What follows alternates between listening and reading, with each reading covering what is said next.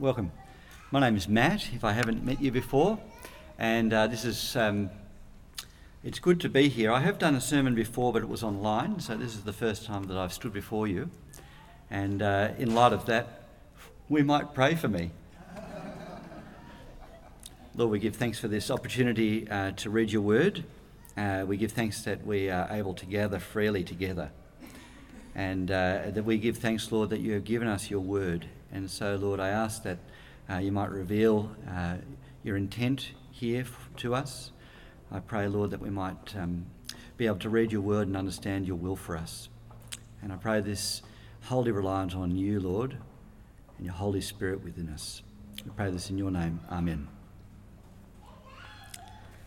I don't know if you're the same as me, but perhaps you are. I read some of these stories where Jesus interacts with the Pharisees, and I kind of get a bit excited because I think, here comes another Jesus zinger.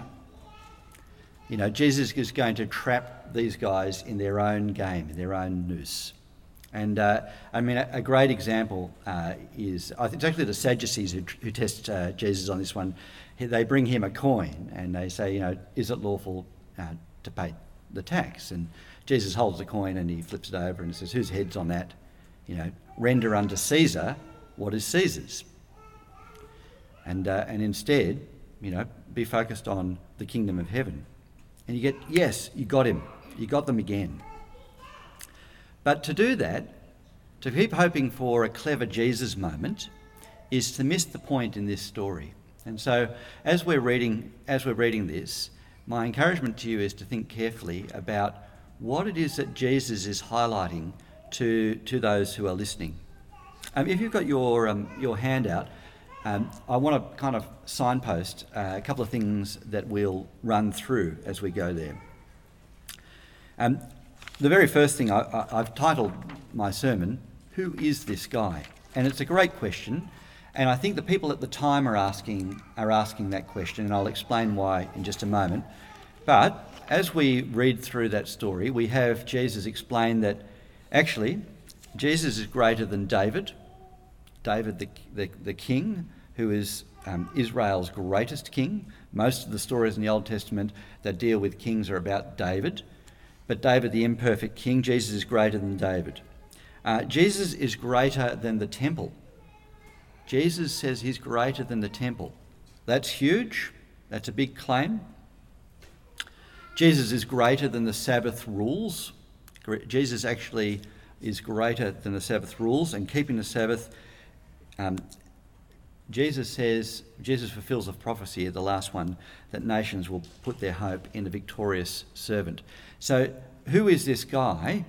That's the overarching picture that we have here, the question that we have, and I want you to encourage you to think deeply about that. But I also want to kind of back that onto the end of Nathan's sermon last week.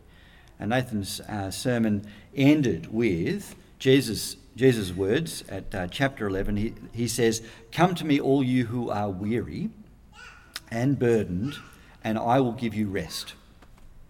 Take my yoke upon you and learn from me, for I am gentle and humble in heart, and you will find rest for your souls. For my yoke is easy and my burden is light." Well, I spent some time in that because I need rest. I need rest. I don't know what your life looks like, but I live my life at a frenetic pace. And when Marty described those 4 items, solitude, silence, Sabbath and study, I find it difficult to find space for those things. I'm sure the writer of the book, and I have read The Ruthless Elimination of Hurry, I rushed through the reading, would say, well, Matt, you've got your priorities wrong, and I'm sure I do. And in one sense, this is why I'm here, is to unpack the Word of God, because God also says that I'm liable to get my priorities wrong. I think it's also important for us to consider that when we look at the Pharisees, and we like seeing them get trapped in their own in their own traps, we have to be mindful that it's very easy for us to be Pharisaical ourselves. And so an example might be in Sunday school when we read about the Pharisee who is praying in the temple and the poor man who is praying in the temple. And the poor man says, "O Lord, have mercy on me, a sinner." And the Pharisee says, "Lord, I've done my work today and I give thanks that I'm not like that guy." We could be in danger of getting to the end of that story and go, "Lord, thank God we're not like the Pharisees." And wouldn't that be the case? We could easily do that. So it's the challenge of the, not my alarm this time. The challenge of the modern world is that it's difficult to stop. It's difficult to stop. Jesus wants us to stop. He wants us to stop right now and consider deeply what it is that he's saying. In the context of the fourth commandment, the Pharisees have added some rules. And I want to tell you, even though we like seeing the Pharisees caught in their own traps, I actually have a deep empathy for them, because they've worked out, the law is here, fourth commandment's very clear, keep the Sabbath, and they've added just some little interpretations, about 39 of them. 39 little extra interpretations. The loosing and tying of knots, forbidden. No shoelaces to be tied. That's an example of them. But can you imagine the heavy yoke that it might very quickly become to ensure that you have done every single element of those rules, those laws? And so when Jesus is talking about the heavy yoke, he's speaking directly about those things, but the application is very clear. What rules have we put upon ourselves? So I guess I want to highlight that this passage sits right on the back end of what Nathan was preaching about. And if you've reflected upon that over this last week, I want to encourage you. All that Jesus says only makes sense because he died and defeats death on the cross. He dies and he is resurrected. Without that piece of the puzzle, we've got some wise teaching, but he's also promised some things which he couldn't fulfill unless he is whom he says he is. And so at that point, it's time for us to get into the passage. At that time, Jesus went through the grain fields on the Sabbath. His disciples were hungry and began to pick some heads of grain and eat them. When the Pharisees saw this, they said to him, "Look, your disciples are doing what is unlawful on the Sabbath." In the context, it was lawful when one person who owned a field had gone through and harvested. It was lawful that they leave the edges unharvested. It was also lawful that if they used a scythe and cut through the grain, if they missed a few sections, they had to leave them. They weren't to go back. And that was because those heads of grain were to be left for the poor, for those who didn't own the field. And in fact, if you can recall the story of Ruth, one of her ways of feeding she and Naomi was to pick those poor heads of grain. So it's part of Jewish culture. They understand those things are to be left.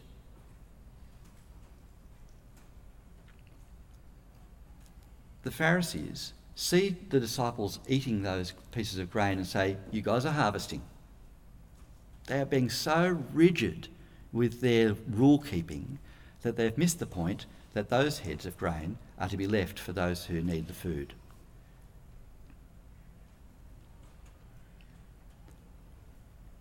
And they try to trick Jesus here. It's Sabbath time. They're harvesting according to the Pharisees, and they're trying to get him to respond in a particular way.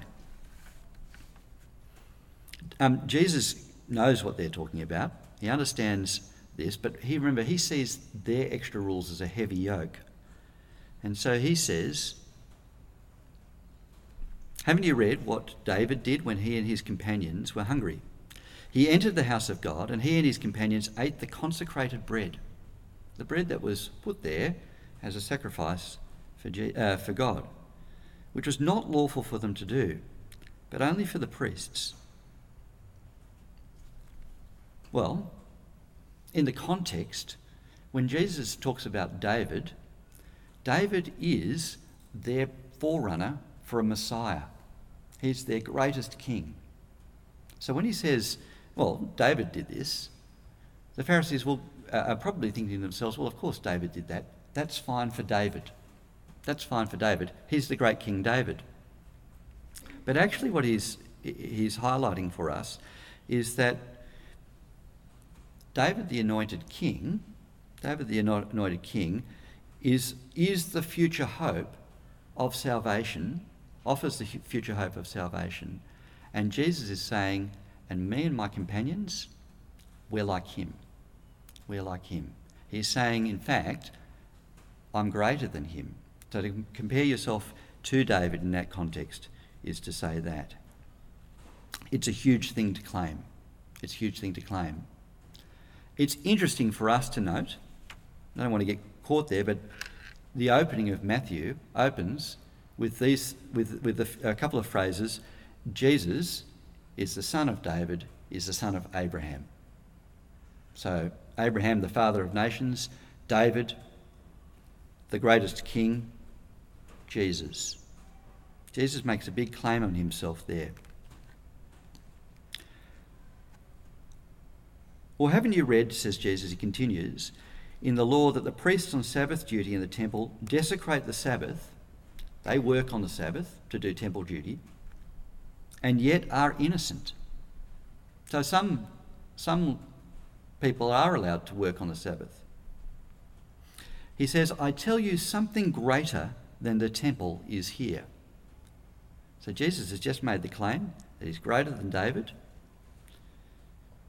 He then makes the claim that the temple, God's resting place, is greater than the Sabbath rules. And then he says something is greater than the temple. So he keeps elevating the stakes here. It's significant because Jesus is saying he is greater than the temple. Now, the temple's where you go to make sacrifice. The temple's where you go to meet with God. The temple holds the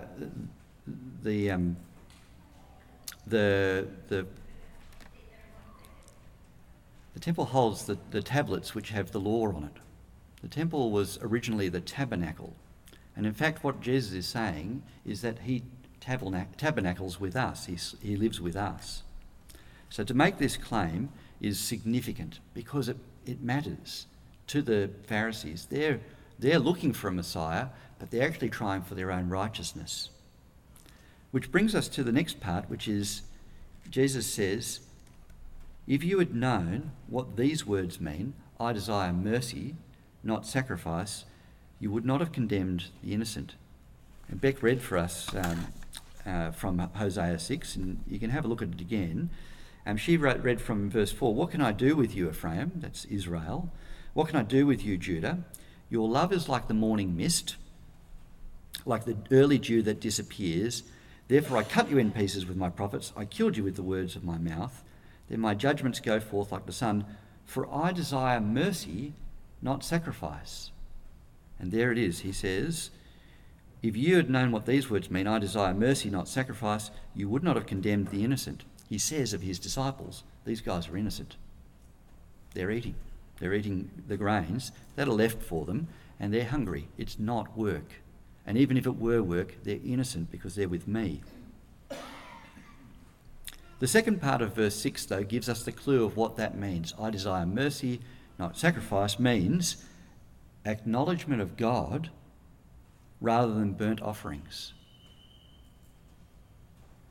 So the Pharisees have got this very transactional nature of operating with God.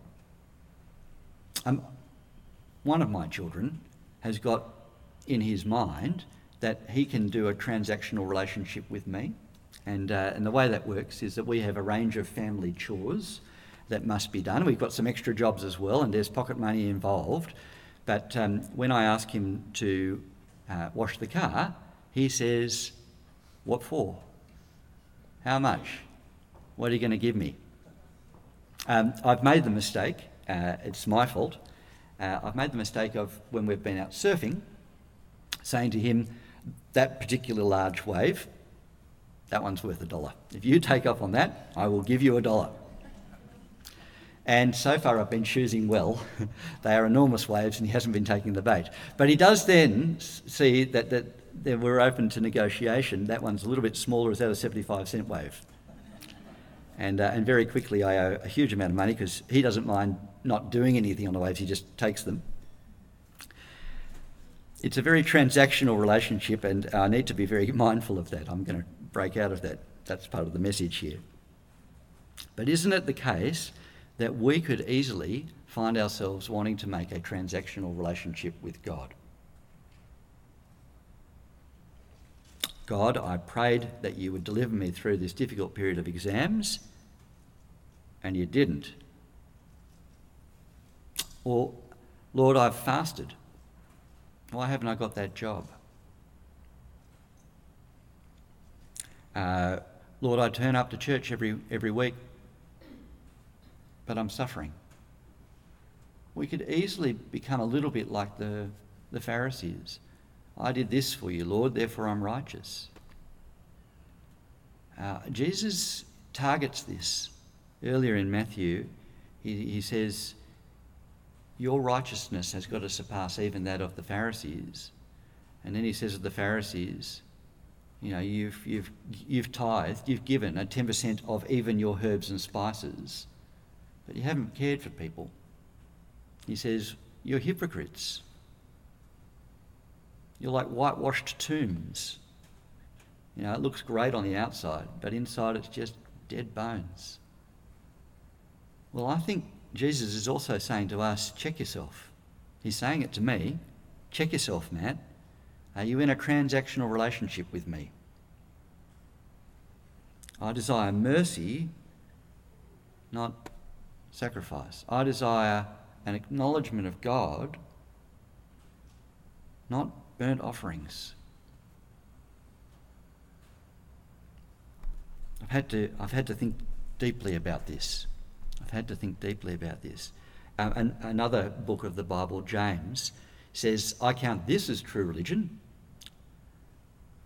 when you look after the orphans and care for the widows. Have I done that? So what Jesus is saying here is that there is something greater than the temple. There's something greater than David. There's something greater than even the Sabbath. An acknowledgement of God. What does that mean then for keeping the law? Why is the law there? It's a good question, actually. Why do we have the law? Well, the law highlights to us that we can never meet the law. I can never be good enough. I can never be righteous enough. I will never meet what God requires of me, which is to be perfect. Do you recall Jesus says, and it's like the punchline to a joke where I'm the setup for the joke. Therefore, be perfect, just as your heavenly Father is perfect. Matt? You can insert your own name there, perhaps. I can never be perfect. It's actually gut-wrenching to consider. Jesus says there is rest to be found in him. There is rest to be found in him. The law operates for us to know that we need Jesus. The law operates for that purpose.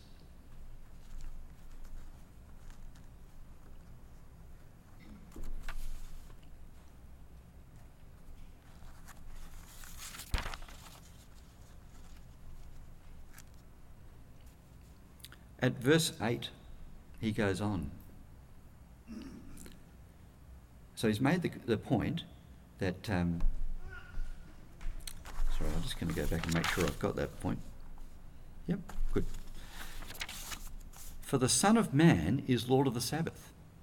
So he's offering rest. He's saying he's Lord of the Sabbath. And he uses this phrase, for the Son of Man is Lord of the Sabbath. And the reason I highlight that to you is that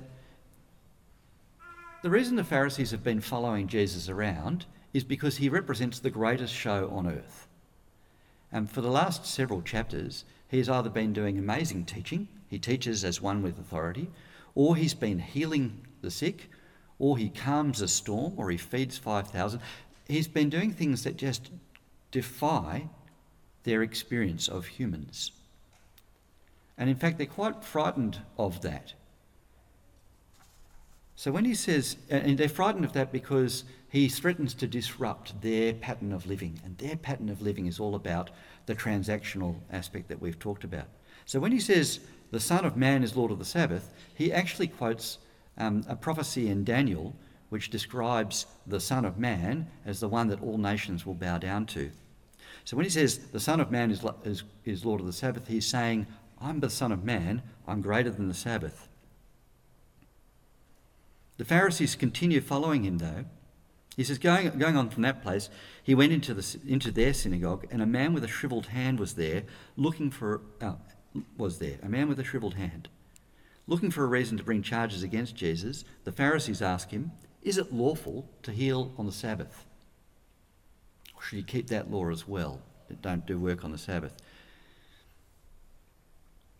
He says to them, if any of you has a sheep and it falls into a pit on the Sabbath, will you not take hold of it and lift it out?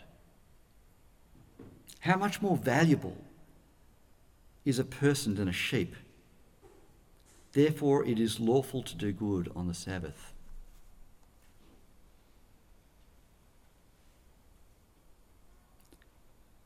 There is an order to things here.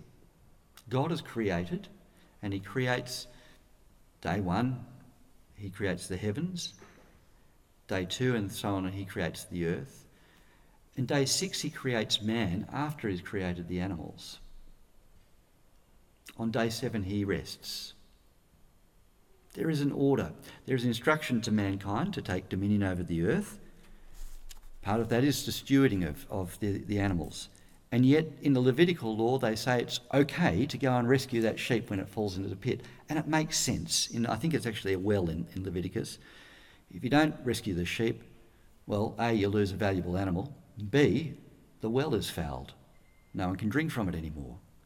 Jesus says, but surely you don't think that a person is less valuable than a sheep.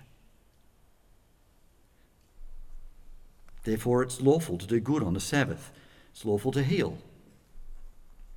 He says to the man, 4 words, stretch out your hand. 4 words. Is this work? So he stretched it out and it was completely restored. And again, another miracle that points that there is something greater than the temple here is Jesus. Jesus is King.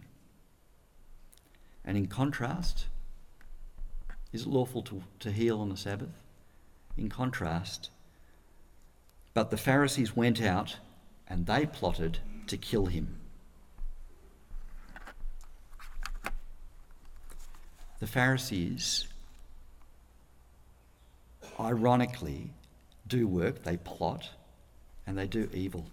They're trying to trap Jesus here, but they actually do evil themselves. It echoes, in one sense, the teaching of Jesus on murder. If you have anger in your heart, if you're angry with your brother, you'll be subject to judgment. Aware of this, Jesus does know what the Pharisees are thinking.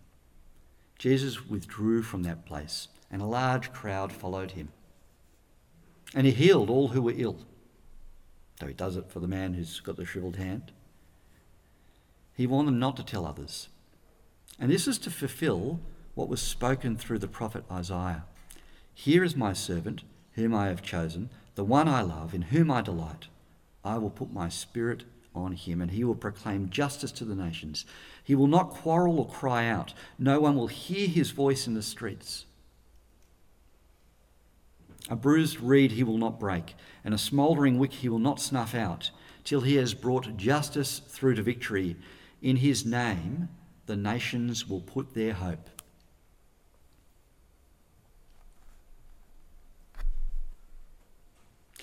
Jesus is greater than David. Jesus is greater than the temple. He is greater than the Sabbath rules because he is God. Who is this guy? Jesus is God come to earth. Jesus fulfills prophecy. Jesus is the prophesied Messiah to come. And so when it says here in his name, the nations will put their hope, for those people who recognise that Jesus is God, for those who put their hope in him, we will have rest. There is the hope. And it's a hope now. We really truly can put our hope in Jesus. We can rest in relationship with him. But because he has both died for our sins, for yours and mine, and because he has defeated death, because of that, there is a hope beyond this world. There will be a full restoration of the heavens and the earth. So Jesus isn't saying you can find rest in the rules, in keeping rules. He's not saying that you can find rest in keeping rituals, in doing rituals. If you find yourself coming to church in order to fulfill a ritual, then you've missed the point. If you're doing Sabbath type activities so that I've done the Sabbath so you give me rest, Lord, we've missed the point. We find rest because we are in relationship with Jesus. Jesus has created us for relationship. In him, through him and for him are all things made, including us. And it's in that space that we will find that true rest and that true hope. See, Jesus, in being greater than David, he fulfills all that David promised, all that was hoped for in David. He's God on earth. In being greater than the temple, we can now not have to go to the temple in Jerusalem because God dwells with us. We can be in relationship, a personal relationship with Jesus now. He is greater than the Sabbath because he is the giver of the law. He says he is the fulfillment of the law. And he shows us rest. He is God's provision for us. He offers mercy. He cares for the weak and the vulnerable. When we read in that passage about the bruised reed, the small candle, he's not going to snuff those out. He's not going to break the reed. That's us. We're the weak and the vulnerable. And so Jesus is saying, I'm not going to break you. Come to me and find rest. My yoke is light and easy. God delights in the relationship that we can have with him because he doesn't want to burden us with rules. He wants to show us mercy. That's why he sent Jesus for us. It's not the backup plan, it's the plan all along. And so when we see the rest, it's because we realise that we have the relationship, we can have relationship with him. We can acknowledge him as our Lord and Saviour. My encouragement to you is, as we consider this passage, that we not miss out on Jesus with the quick-witted line, the zinger, which traps the Pharisees. That we don't just get caught there going, wow, Jesus is really clever. Jesus is Lord and Saviour. And that makes all the difference. Jesus is not just a clever teacher. Jesus wants to be in relationship with us.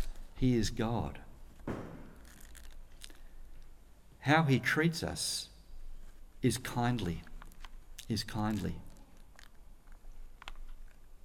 what that means for us is that we can find our identity in him. We can find our purpose in him. We can find our purpose in him and not in following rules. We can find our purpose in him and not doing ritual. We can find our purpose in him, and it means that it does not matter what someone else might think of us. It doesn't matter. It doesn't matter whether you're successful or not at work. It doesn't matter if life is difficult or not. He says it's going to be. We can find our rest in him because he is our Lord and Saviour, and he has done it all on the cross. We can find our rest in him because he has us in mind. This is an offer that he has for us. The Pharisees want rules and rituals and regulations, but they fail to see the one in their midst. They plot to kill him. Instead, we should beg for mercy. We should be like the poor man who says, "Oh Lord, have mercy on me, a sinner." In that space, you will find rest. Let's pray. Lord, we recognise our failings. We repent of them. We cry out, Lord, have mercy on us. Have mercy on me, a sinner. For you are the King. You are greater than David. You're greater than the temple. You're greater than the Sabbath. And you offer rest. Lord, we recognise that you are the King, and we worship you. We take your yoke upon us. We ask that you teach us. We recognise that you are gentle and humble in heart. And Lord, we just ask that you might give us rest for our souls. You might give us a true rest. We give thanks, Lord, that you came to earth for us, that you yourself got up on that cross and died for us. And Lord, we praise your name that you defeated death on that third day you rose. And Lord, we look forwards to that day when we will be with you in heaven. And we praise your name. Amen.